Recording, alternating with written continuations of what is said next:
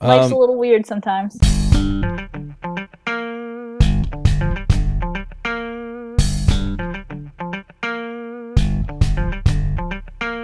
Hosting and bandwidth provided by the Blue Box Group. Check them out at bluebox.net. Hey everybody, and welcome to episode 60 of the Freelancers Show. This week on our panel we have Ash Dryden.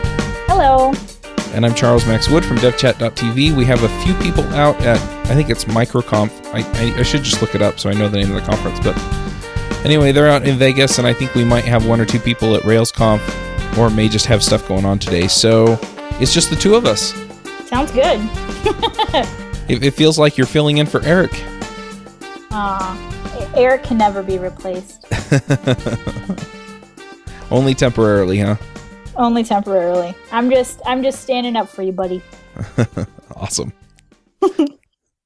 All right. So this week I was thinking that we could talk about managing projects, both projects, kind of internal projects, I guess, and for client projects.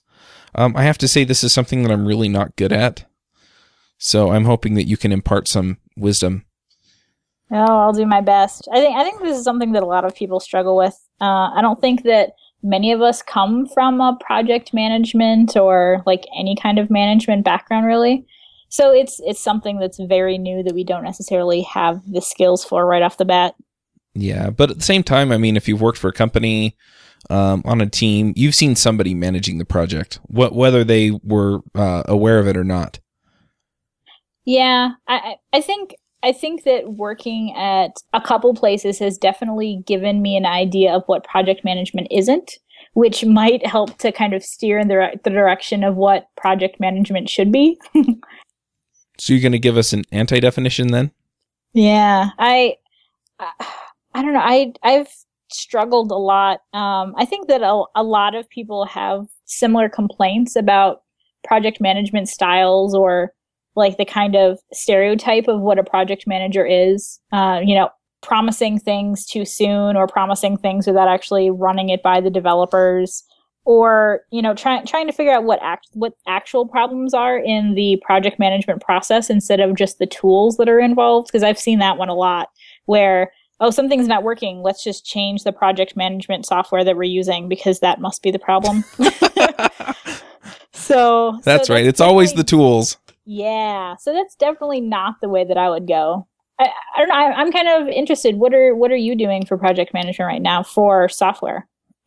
So I've used, in software projects anyway, I've used Pivotal Tracker. Really, really like Pivotal Tracker. I've looked at Redmine, and I want to get to know it better, mainly because I have people coming to me and asking me to customize it, and so I want to get to know it a little bit better. But for the most part, that's what I'm using. And then for other projects, I've been using Asana lately, which was mentioned on the show by Farnoosh Brock, if you want to go back and look at that. So yeah, that's kind of what I've been doing. I've kind of got two different systems depending on whether it's a software project or not. And the reason that I like one over the other is that Asana is a little more user-friendly. It lets me break things up into conceptual chunks, where Pivotal Tracker is more focused on user stories. And so it allows me to interact with them a little bit differently and manage things that way. The problem that I have is that I tend to go days or more at a time before I go back to Asana and look at it again. Pivotal Tracker I can't get away from if I'm working on a software project that's using it, because that's where I go to get the definition for the next thing that I have to add in. And so since I'm in it all the time, I just deal with it that way. But I found that it doesn't work super well for example, products. It just doesn't work well for that kind of thing for me. Do you use whatever your client is then using? Like, are you in their project management software, or are you telling them to be in yours? I usually use whatever they've got, but sometimes they don't know what they want. Sure. A lot of times they don't know what they want. If I'm subcontracting for another development firm, then usually they've got a good rhythm going with whatever system they're using. So unless it's totally painful, I'm usually fine with using whatever it is that they've got. So yeah, I tend to end up using whatever my client is using, and if not, I try to use Pivotal, not all clients, kind of depending on the kind of client they are, get Pivotal Tracker. And I find that the best project management software is the one that they'll actually use. Because if they're going to just email me everything anyway or call me every 20 minutes anyway, then it doesn't really matter. Yeah, I agree. If you can get them to use the tool and interact well with the tool, then absolutely. Because it's a device for communication. And if they're not using it, then they're not communicating. So right. And I think that's a big part of project management too, is making sure that you're on the same page and can use the same tools and can speak the same language so you're conveying the same message. Yeah, but the other thing is a lot of these systems, they give you a way of adding comments or asking questions, and so you can get clarification through the tool as well. Yep. But the tool is just a facilitator. I mean, the problems that I usually run into with managing projects is I tend to get enough information to, kind of get a gut feel for what's going on. And then I can tell them lies. In other words, I can estimate about how long it's going to take. And usually I'm pretty close overall, even though I'm not necessarily always close on all of the estimates for each feature. But what winds up happening is as I move along through the project, I run into stuff that I need more clarification on. And so that's where my project management skills kind of fall apart, is I don't get enough information up front. What do you think could help that? Like, do you do much discovery now? Discovery, like up front when I get a new client? Yeah. Not as much as I probably should. I just get enough information to understand what the product should do, understand what the basic feature set is, but I don't go into like the nitty-gritty details of each feature. So, gotcha. I think that I can speak for most people when I say that I really don't like estimating, and it kind of makes me anxious about making sure that I have at least as much time as I think that I will need on the max side without all the numbers being so huge that the client's eyes kind of get all wobbly. So doing the discovery up front kind of helps me rein that into reality a little bit more. So that I think that helps me feel less anxious, and also helps the client have a better understanding of exactly where their application is before things get started. So how far down the hole do you go before you've kind of gone too far? Because some of my clients, I mean, you could do discovery for months before you actually start writing code. Yeah, I think it depends. There are some that, I can do a day's worth of discovery and it's enough, and others need far more than that. I think it really depends on how much stuff I'm going to be touching. So I try and get an idea of what they actually want me to accomplish with whatever project I'm working on before I go in to do the discovery. So I can kind of map out what I think I'll have to do and then go in and look and see what the code actually looks like to see if that is anywhere near where my expectations were. But yeah, it's hard. It's hard to figure out how long discovery will take. Yeah. I mean, it's not a terrible thing to not have all that information, because usually I just send them an email. Hey, so, I started working on this and I realized that we need to clarify this point. Here's what I think. Here are the trade-offs. Let them make the decision. I usually also hand them a default decision that's just kind of like, well, if I don't hear from you in a couple of days, this is the direction I'm going to go. And then I'll just move on to another user story if it's available. So I don't actually get downtime out of it, where I'm like, oh, I just wish I could move ahead with this project. I just pick another feature and start working on that in another branch in Git. But sometimes I feel like I'm emailing them all the time trying to get that kind of clarification. And so then I wonder, well, is there something I could have done better to get this information up front? Yeah, I think part of it is setting the expectation for how quickly you expect them to respond to you, especially if they have an idea of how long it should take you to respond to them if they send, an email with concerns. I have written in my contract that, like, to keep things moving, I expect there to be a 24 hour, 48 hour, depending on the client, turnaround time, because otherwise it hinders my ability to be able to work on their stuff. And I don't have time for the downtime because a lot of times I have a client that's booked right after them. So if we don't keep things moving, then they'll end up suffering. Mm-hmm. Now, do you try and implement any ideas out of Agile methodologies, or do you just kind of go with the flow? It depends. Some of my clients, I'm kind of the lone developer on the project, and other times I'm working with another team, or like an internal team. So it depends on kind of what they have set up. If it's just me, I definitely do. And other times, because I'm working with, 5 or 6 other developers, I really have to kind of work within whatever system they have already established. Okay. So what elements of Agile do you pull in your workflow or your, as you manage a project? I definitely tried to break things down into like discrete sprints. All of my like work orders, I guess you would describe them as, are broken down into logical sprints that one flows into the next one. So in almost all cases, things have to be done in a certain order just for things to kind of keep moving. And definitely go back every couple weeks. I meet with the client to make sure that this is where we expect it to be. That this is what they actually wanted, because that's a big thing too. Because I'm remote, I don't have the ability to have as much context as I think in-person developers get. I don't have all the meetings. I don't have the walking by the cubicle and somebody giving me another requirement.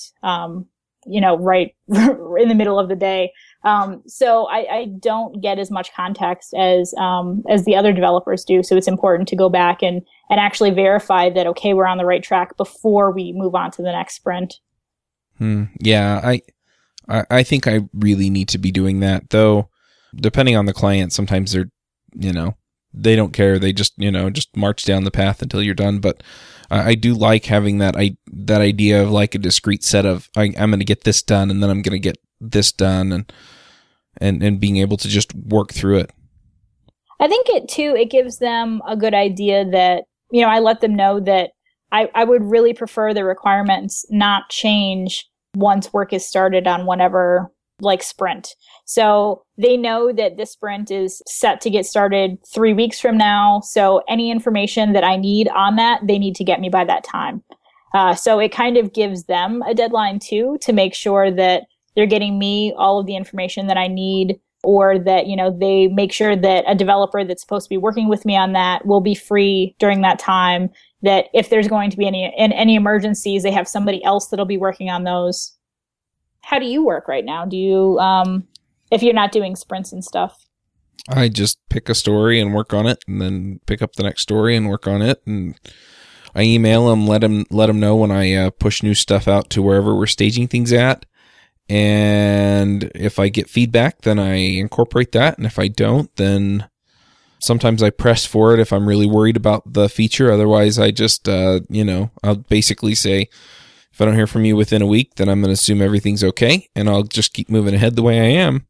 And what I found is that most of my clients are busy people, and they don't respond, and that's kind of unfortunate, because I really want to make sure that they have a look at it and that I'm giving them what they want. But I'm not really sure how to press them for that. And I think if there were like an actual sprint structure, and I said, hey, we're going to sit down every week or every 2 weeks, however long the sprint is, or whenever I get this chunk of work done, then, we're going to walk through it. I'm going to show you what I've done, and then you can move ahead from there, as far as, okay, these are the next steps now, not this. Then, I could get better results. But maybe it would help them too if you knew that a sprint was going to last you a week or 2 weeks, and you could plan that far in advance for a meeting. That could kind of alleviate some of the, dealing with their busy schedule and just kind of waiting for them to get to the bottom of their email pile.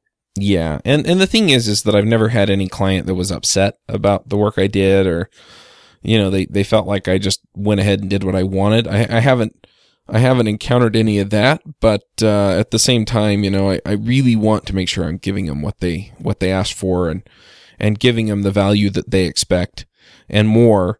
And so that's why I'm concerned about the communication. I've never had it come back around and bite me, but I'm concerned about it. So yeah, I think my biggest concern, and the reason I do things this way, is I have just kind of went off and done a ton of work and then gone back to them and realized that I probably could have done 10 hours less work than I actually did because I was assuming something that wasn't true, or they kind of changed their minds and would have been fine with like the minimum delivery of whatever the feature was. Yeah, exactly. And that's what it boils down for me too, is that, I mean, 10 hours is a bit of money. And, you know, if I can spend that 10 hours doing something else that's more valuable, then that's where I want to spend my time. Yeah. How do you bill for project management time? Like, do you build that into each feature, or is that a separate thing that you keep track of? So I use Harvest, and Harvest by default adds in project management and admin as tasks. So you can just bill time against it. Most of my project management time, if I'm billing it, is usually meetings more than anything else. You can kind of count that as admin time too, if we're just, you know, talking about how we're going to manage the contract itself moving forward. But most of the time we're talking about features and we're doing project management stuff. And so I just choose that task on my timer and time it that way. So I just bill for it hourly. Sometimes though, if I'm doing like subcontracting and stuff and I'm spending time doing project management, and I feel like this is time that I wouldn't have to spend if I were just doing the work, then sometimes I'll just comp the time. But most of the time I bill them for it. And it's because it's time that I would have had to spend anyway.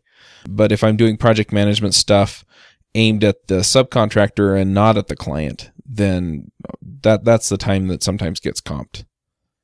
Gotcha. Do you give an estimate for project management time? Not usually. And I don't usually work it into overall estimates either, which is something that I need to consider. Gotcha. I've been, over the past 5 years, trying to find the perfect formula for what I should estimate for project management, because every client is different. Like, some clients need more contact, or some clients send a lot more emails than other ones. And it's hard to know what that amount of time is going to be until you're actually working with the client. Yeah, I was going to say basically the same thing when you were saying you were looking for that magic formula, is that, I mean, some clients, they come, they give me a list of features. I don't really talk to them for a while, and then they come back when I say I'm done. They have a look. Yeah, it looks great, and that's it. So my project management there is almost nothing. And then I have other clients where I'm talking to them like every day. And so in that case, there's a huge overhead for project management. And so, sometimes during the discovery process, where I'm actually like getting the details and making the sale and doing the estimates and stuff, I kind of get an idea for how much I need to keep in touch with them, and how much I need to manage things to keep the project on task and things like that. And so then if I feel like it's a lot, then I might make a judgment call and say, hey, we're probably going to spend a little bit of time, clarifying some of this stuff. And the other thing is I also work some of it in the sense that when I'm estimating a feature, if I'm not confident in my kind of initial estimate, then a lot of times I'll add stuff in. And, technically I'm not thinking, gee, this is project management time, but usually it is, because I'm going to be clarifying the story as I move ahead. Yeah. And so, I added in for uncertainty is what I'm thinking, but ultimately, it just boils down to, there's some overhead here because I need clarification, and that's part of managing the project. So the other one I wanted to get into, and I know you have several kind of extracurricular activities, I guess I'd call them. And I do too, things that I'm working on that are not client facing. So, I have courses, I have products that I'm working on. I'm probably going to be writing a book or two over the next year or so. I know you're working on a book, and you've got several other things where you're speaking and things like that. How do you manage your internal projects? I don't really keep track of anything with my internal projects, and I know that a lot of people do, and I guess I'm not entirely sure why I would. Do you keep track of stuff for internal projects? So I know that Eric, for example, he actually tracks his time for his internal stuff. I don't. I'm kind of on the fence as to whether or not I really care enough to do it. And I think that's really, for me, when it boils down to whether or not you should.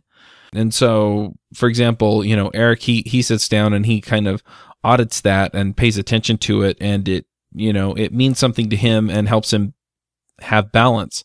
For me, I'd probably track it and never look at it again. So if I'm doing that, then I'm not sure I care.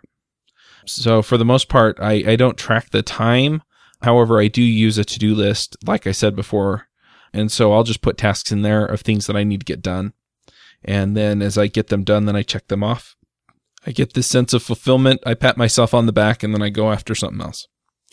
Yeah, I definitely keep track of, I have different to-do lists for each of my little internal projects, but I don't keep track of time. And I think part of that is that they're more passion projects. So I don't know that I want to see the amount of time, just because I think that somewhere in my brain, it would kind of cheapen the worth that I feel it has. It's something that I really enjoy doing.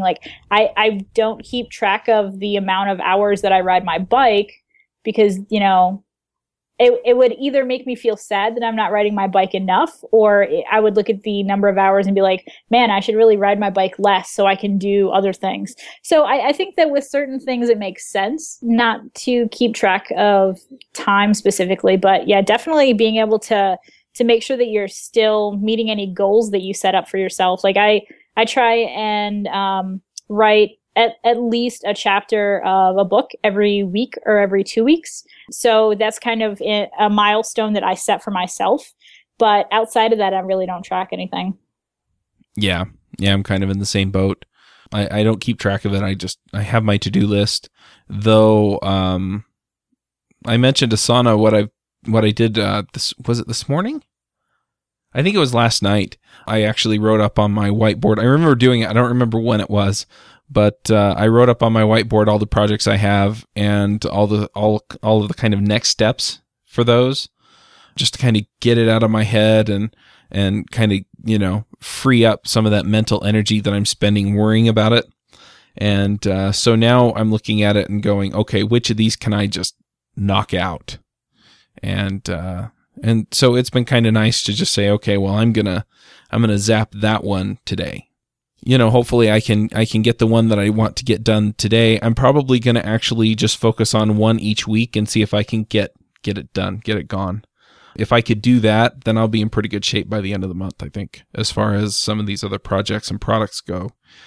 And really, it also helps me kind of get my head into the space of where do I want to go next. So, how much of my income do I need to have coming in from the consulting versus how much time do I want to spend on things like the podcasting and some of these other things that I'm really passionate about. Some of the training products, I'm not doing them because they make money. Well, I am doing them because they make money, but I'm doing them because I really like interacting with people that way as kind of a mentor.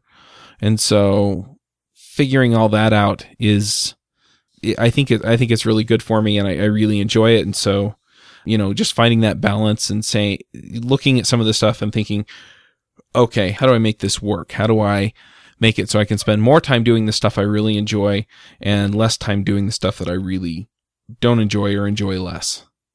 Yeah, that makes sense. Kind of minimizing the pain points. Yeah. Well, I've minimized a lot of them away by outsourcing them. Right. So like editing audio, you would think as a podcaster I'd enjoy doing that. I really don't. So I've outsourced that. Mandy takes care of that for me.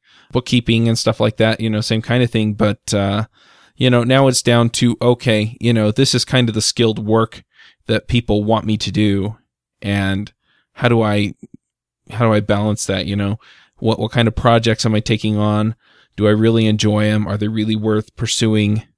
What about these other projects that are not client projects? How important are they? How much time do I want to commit to them? That kind of thing. So, yeah. And they're not easy questions to answer. And in fact, I've actually started kind of forming an informal, I don't know what to call them. It's almost like a board of advisors. And it's just a collection of people that I kind of go, hey, this is what I'm thinking, and I get feedback. So I mean, we talked for a half hour before the show about some of this stuff, and I got a lot of good feedback from you. And, sometimes I bounce some of this stuff off of Eric or Evan. And then I have a few other people out there that I participate in some of this stuff with, including an actual mastermind group that I meet with 2 times a month. So, it's not just a matter of, I guess we're kind of getting into the meta project management because, this is actually managing your projects, your list of projects, as opposed to managing the tasks inside of a project. But, just figuring out where the priorities are. And, it's nice to have a few people look at me and go, you can't do all 6 of those at once. So which one are you going to focus on? Which one is important? Which one is most important? And then helping give me ideas on how I can get that focus, how I can get stuff done, things like that. It really does pay off in a big way. And it really helps me get where I want to go. So.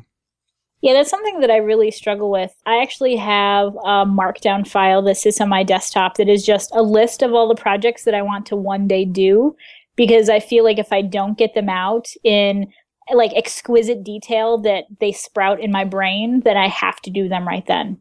Like I have to drop everything that I'm doing and actually do it. And it's really hard for me to kind of keep that focus on 1 or 2 projects at a time to get done whatever those projects are, because I start getting impatient that they're not being completed, or I completely lose focus and stop caring about them.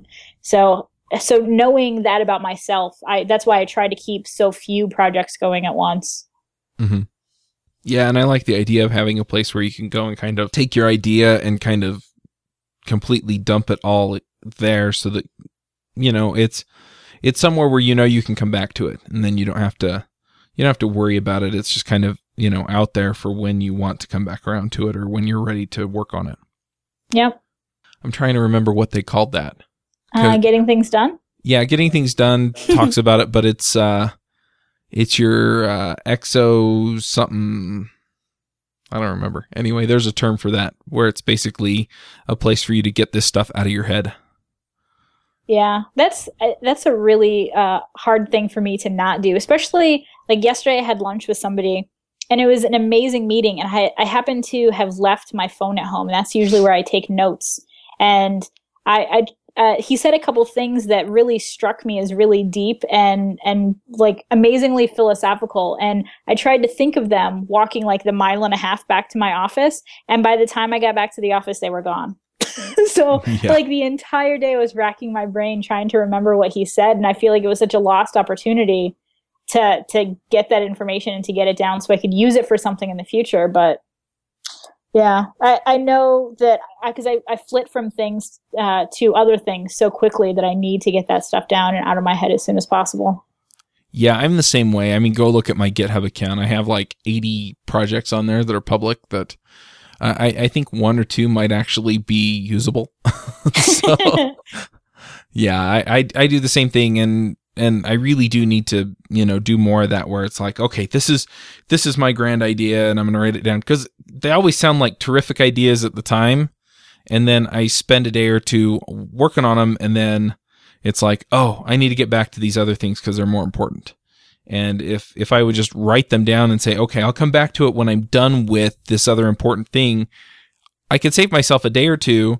And then when those things do come up to the top of the list, or it's like, okay, this is the next most important or interesting thing that I want to work on, then I can take the opportunity. So I'm a little curious because I keep thinking I want to write a book, and the Ruby Rogues are going to be writing a book, but what's kind of your workflow for writing a book? Oh, I'm totally the wrong person to ask. So I'm actually working on 2 books. One is a lot more visible right now, but what I've been doing is just gathering a bunch of information, both anecdotal and like actual research, and categorizing it into basically different chapters. And then I totally have ADD. I just kind of bounce around and write a paragraph or 2 as I think of them for each section. And I'm trying to force myself to focus on writing 1 chapter at a time, just because I can kind of focus a lot more of my thoughts, and I'm a lot more aware of like when I see related information come across Twitter, or, somebody emails me something that, it's something that I can pull data out of.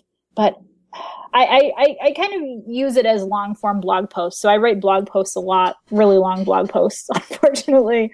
And I kind of just look at it as a collection of blog posts that I'm writing.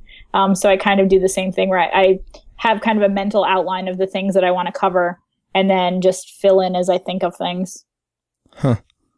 It doesn't seem very organized to the outside viewer, I can tell you that.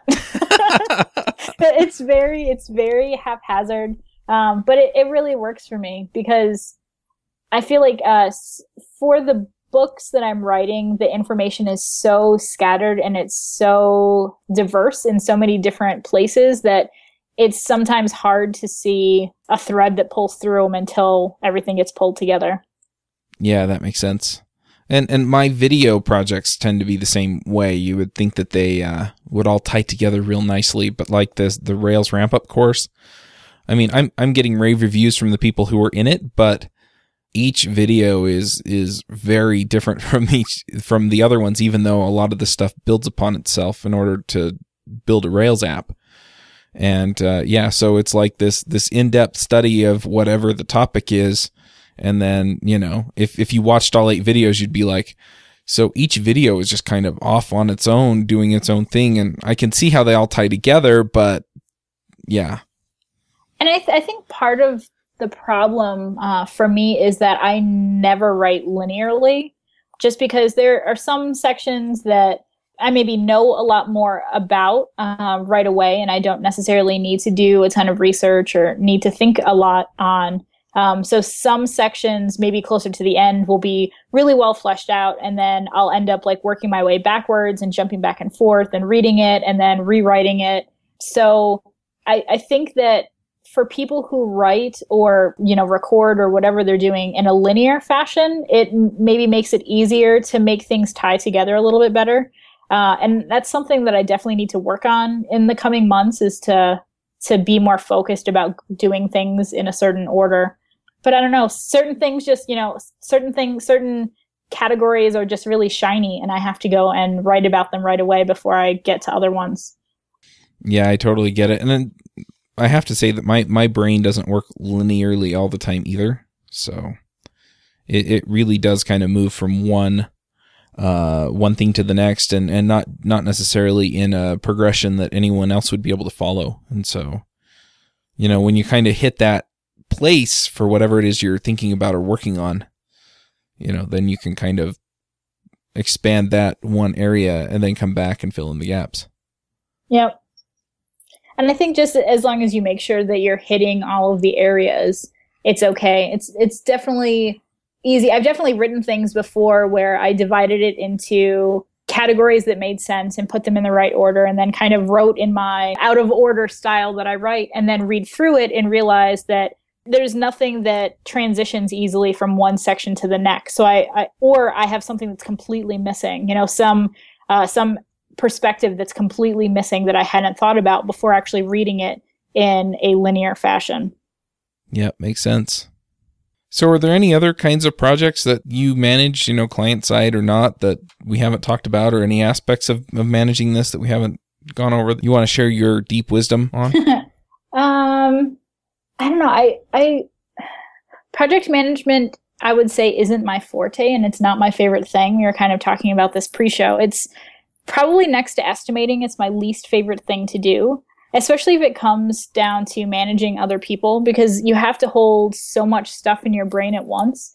And because I'm so much less linear as far as my work goes than most people, it's kind of difficult to deal with that. So I don't know. I kind of prefer when a client has a project manager and I'm working with them, and they're organizing all of the big picture stuff, and I can focus on the super tiny stuff.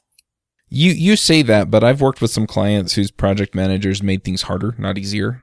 But sure, I've been in that position too. But yeah, for the most part, I mean, if they're good, then yeah, they make your job really easy, because all you really have to do is look at something and you immediately know what you're supposed to do.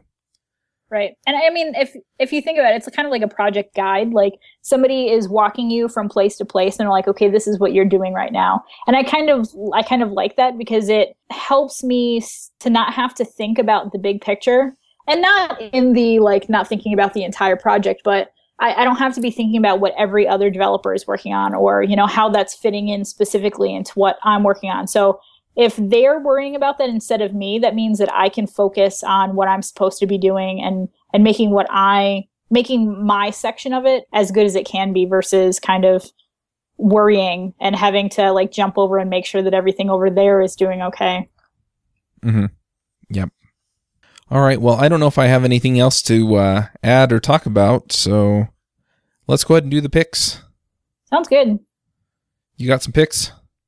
Yeah, I've got two. One of them is a National Geographic Tumblr. It's all these neat pictures and stories from tons of different National Geographic magazines over the course of however many years they've been around. That's really neat. The one that kind of pulled me in was there's this boy who's, I don't know, 8, and he's sitting between 2 lobsters that are as large as he is. Oh, wow. So that was pretty interesting. So that's my first one. That one's Nat Geo Found on Tumblr. And then my second one is a friend of mine, Elise Worthy, is raising money to be able to travel to Scottish RubyConf and Nordic RubyConf. She got accepted to speak at both. And she's kind of on a sabbatical from programming in general for her health for the next 6 months. So she's looking for help to fund going over to speak at these conferences. So I'll put the link in the notes for that. But she's looking for about $1,500 to be able to afford the flights and eating and staying somewhere. Cool. Yeah, I like Elise. She actually she hosted the Ruby Newbie episode of Ruby Rogues. So yeah, that's how I actually first heard of her, and have been a big fan of hers ever since. So yeah, she's smart and funny and awesome. So yeah, if we can help her out, I'm all for it. All right, well, my picks. So my first pick is I was looking around for an audio player, because I've been working on devchat.tv, which is the podcast network that I'm putting together for the 4 shows that I currently do, and I've had some interest from some other shows as far as joining the network and adding their terrific content to what we already do here. And I found this one. It's called Media Element, and I'll put a link to it in the show notes. It's an HTML5 JavaScript player, and it falls back to Flash or Silverlight, depending on which browser you're in. And that's important because what you run into is that not all browsers support MP3s. And so my options would have been to basically support MP3s and OGG formats and WebM, and there was one other that the different browsers support in different ways. And I really don't want to create this workflow so that it's 6 different audio formats. And so for one, I want to just be able to play it on the website, and the other is that I want to just be able to put it out in MP3 and have everybody okay with it. And so far I haven't had any complaints, so that's what I'm doing. But I tried JPlayer, and it was just acting really weird. It didn't show, for example, if I had a show that was longer than an hour, it wouldn't show the hour, so it would say it was like 15 minutes long or whatever, or 3 minutes long. Other than that, it seemed to work okay, but Media Element just looks a whole lot cleaner and seems to work really, really nicely. So that's one pick. And then I'm pretty sure I've picked it before, but my other pick is Hover, hover.com. It's my domain registrar of choice.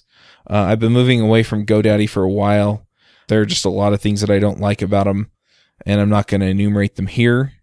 But anyway, I'm really, really sick of GoDaddy. And so I started looking for other domain registrars. I looked at domain.com. I looked at Namecheap and a few of the others. And Hover is just really, really awesome. Their interface is really simple. It's really clean. It's generally pretty easy to do whatever it is you need to do managing your DNS. And so I just can't say enough good things about them. So anyway, those are my picks. And yeah, hopefully we'll have a few more people back from conferences and stuff next week, and we can tackle some of these other topics. Excellent. All right. Well, I guess we're done. Sweet.